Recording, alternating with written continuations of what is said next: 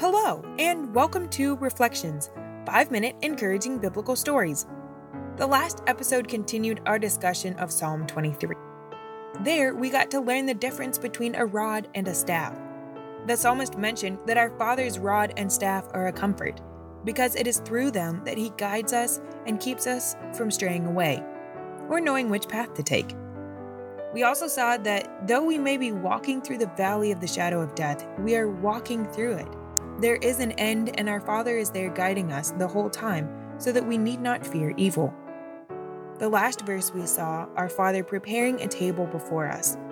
Though we are surrounded by our enemies and evil in the world, our Father is with us, taking care of our needs and putting pause on the chaos. We have no need to be stressed out and eat in haste. Instead, we know that He is our strength, protecting us, and we can take the nutrients that our body needs in calm and peace. Are you looking to our Father today to see that He is caring for you and guiding you throughout the trying times? Let's jump back into Psalm 23 and see what the last verse holds for us. Psalm 23:6.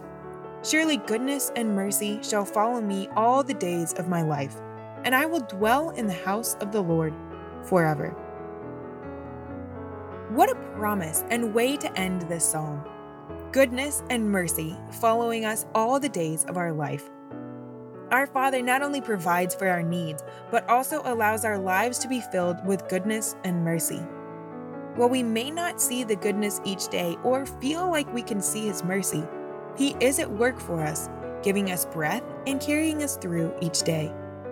We can and should turn to Him in prayer, whether we're facing great things and joy or terrible situations and stress. Then, the last sentence here says that we will dwell in the house of the Lord forever. Because He sent His Son to die on the cross, taking on all our sins, paying the debt that we cannot, we are given a space with Him after this life for the rest of time. That's such a comforting thought. What we have here on earth is only temporary.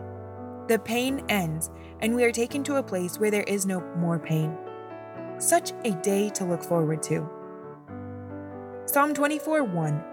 The earth is the Lord's, and the fullness thereof, the world and they that dwell therein. For He hath founded it upon the seas, and established it upon the floods. In case we forgot, or happened to get weighed down by the cares and worries of this world, here we are told that the earth is the Lord's. Everything that we see and experience on the earth is the Lord's. He created it, He is guiding it, He has a plan for it and a way forward when we may just see walls. It says the fullness of the earth. Fullness means filled to capacity. So there is literally nothing on this earth that escapes our Father. He has built and cares for each and every aspect. Lastly, it ends by saying that the world and those that dwell therein. So no matter where you are, how lost or unseen you feel, God is still in control and knows exactly who you are and the best option moving forward. We then see the next verse mention how He is the one who founded the earth. If we go back to Genesis, we see the earth was without form and was void. So God moved across the face of the waters, spoke, and there was light. He then divided darkness from light. Darkness ends, and there is light in the presence of our Father.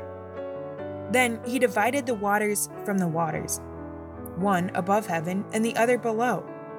Then He gathered all the water under the heavens into one place and let dry land appear. So like the psalm says up above, God took the water that was here, put it in one place, and established an area of dry ground that we could inhabit, founding the world upon the seas. What an amazing thing to reflect that there was nothing but water before.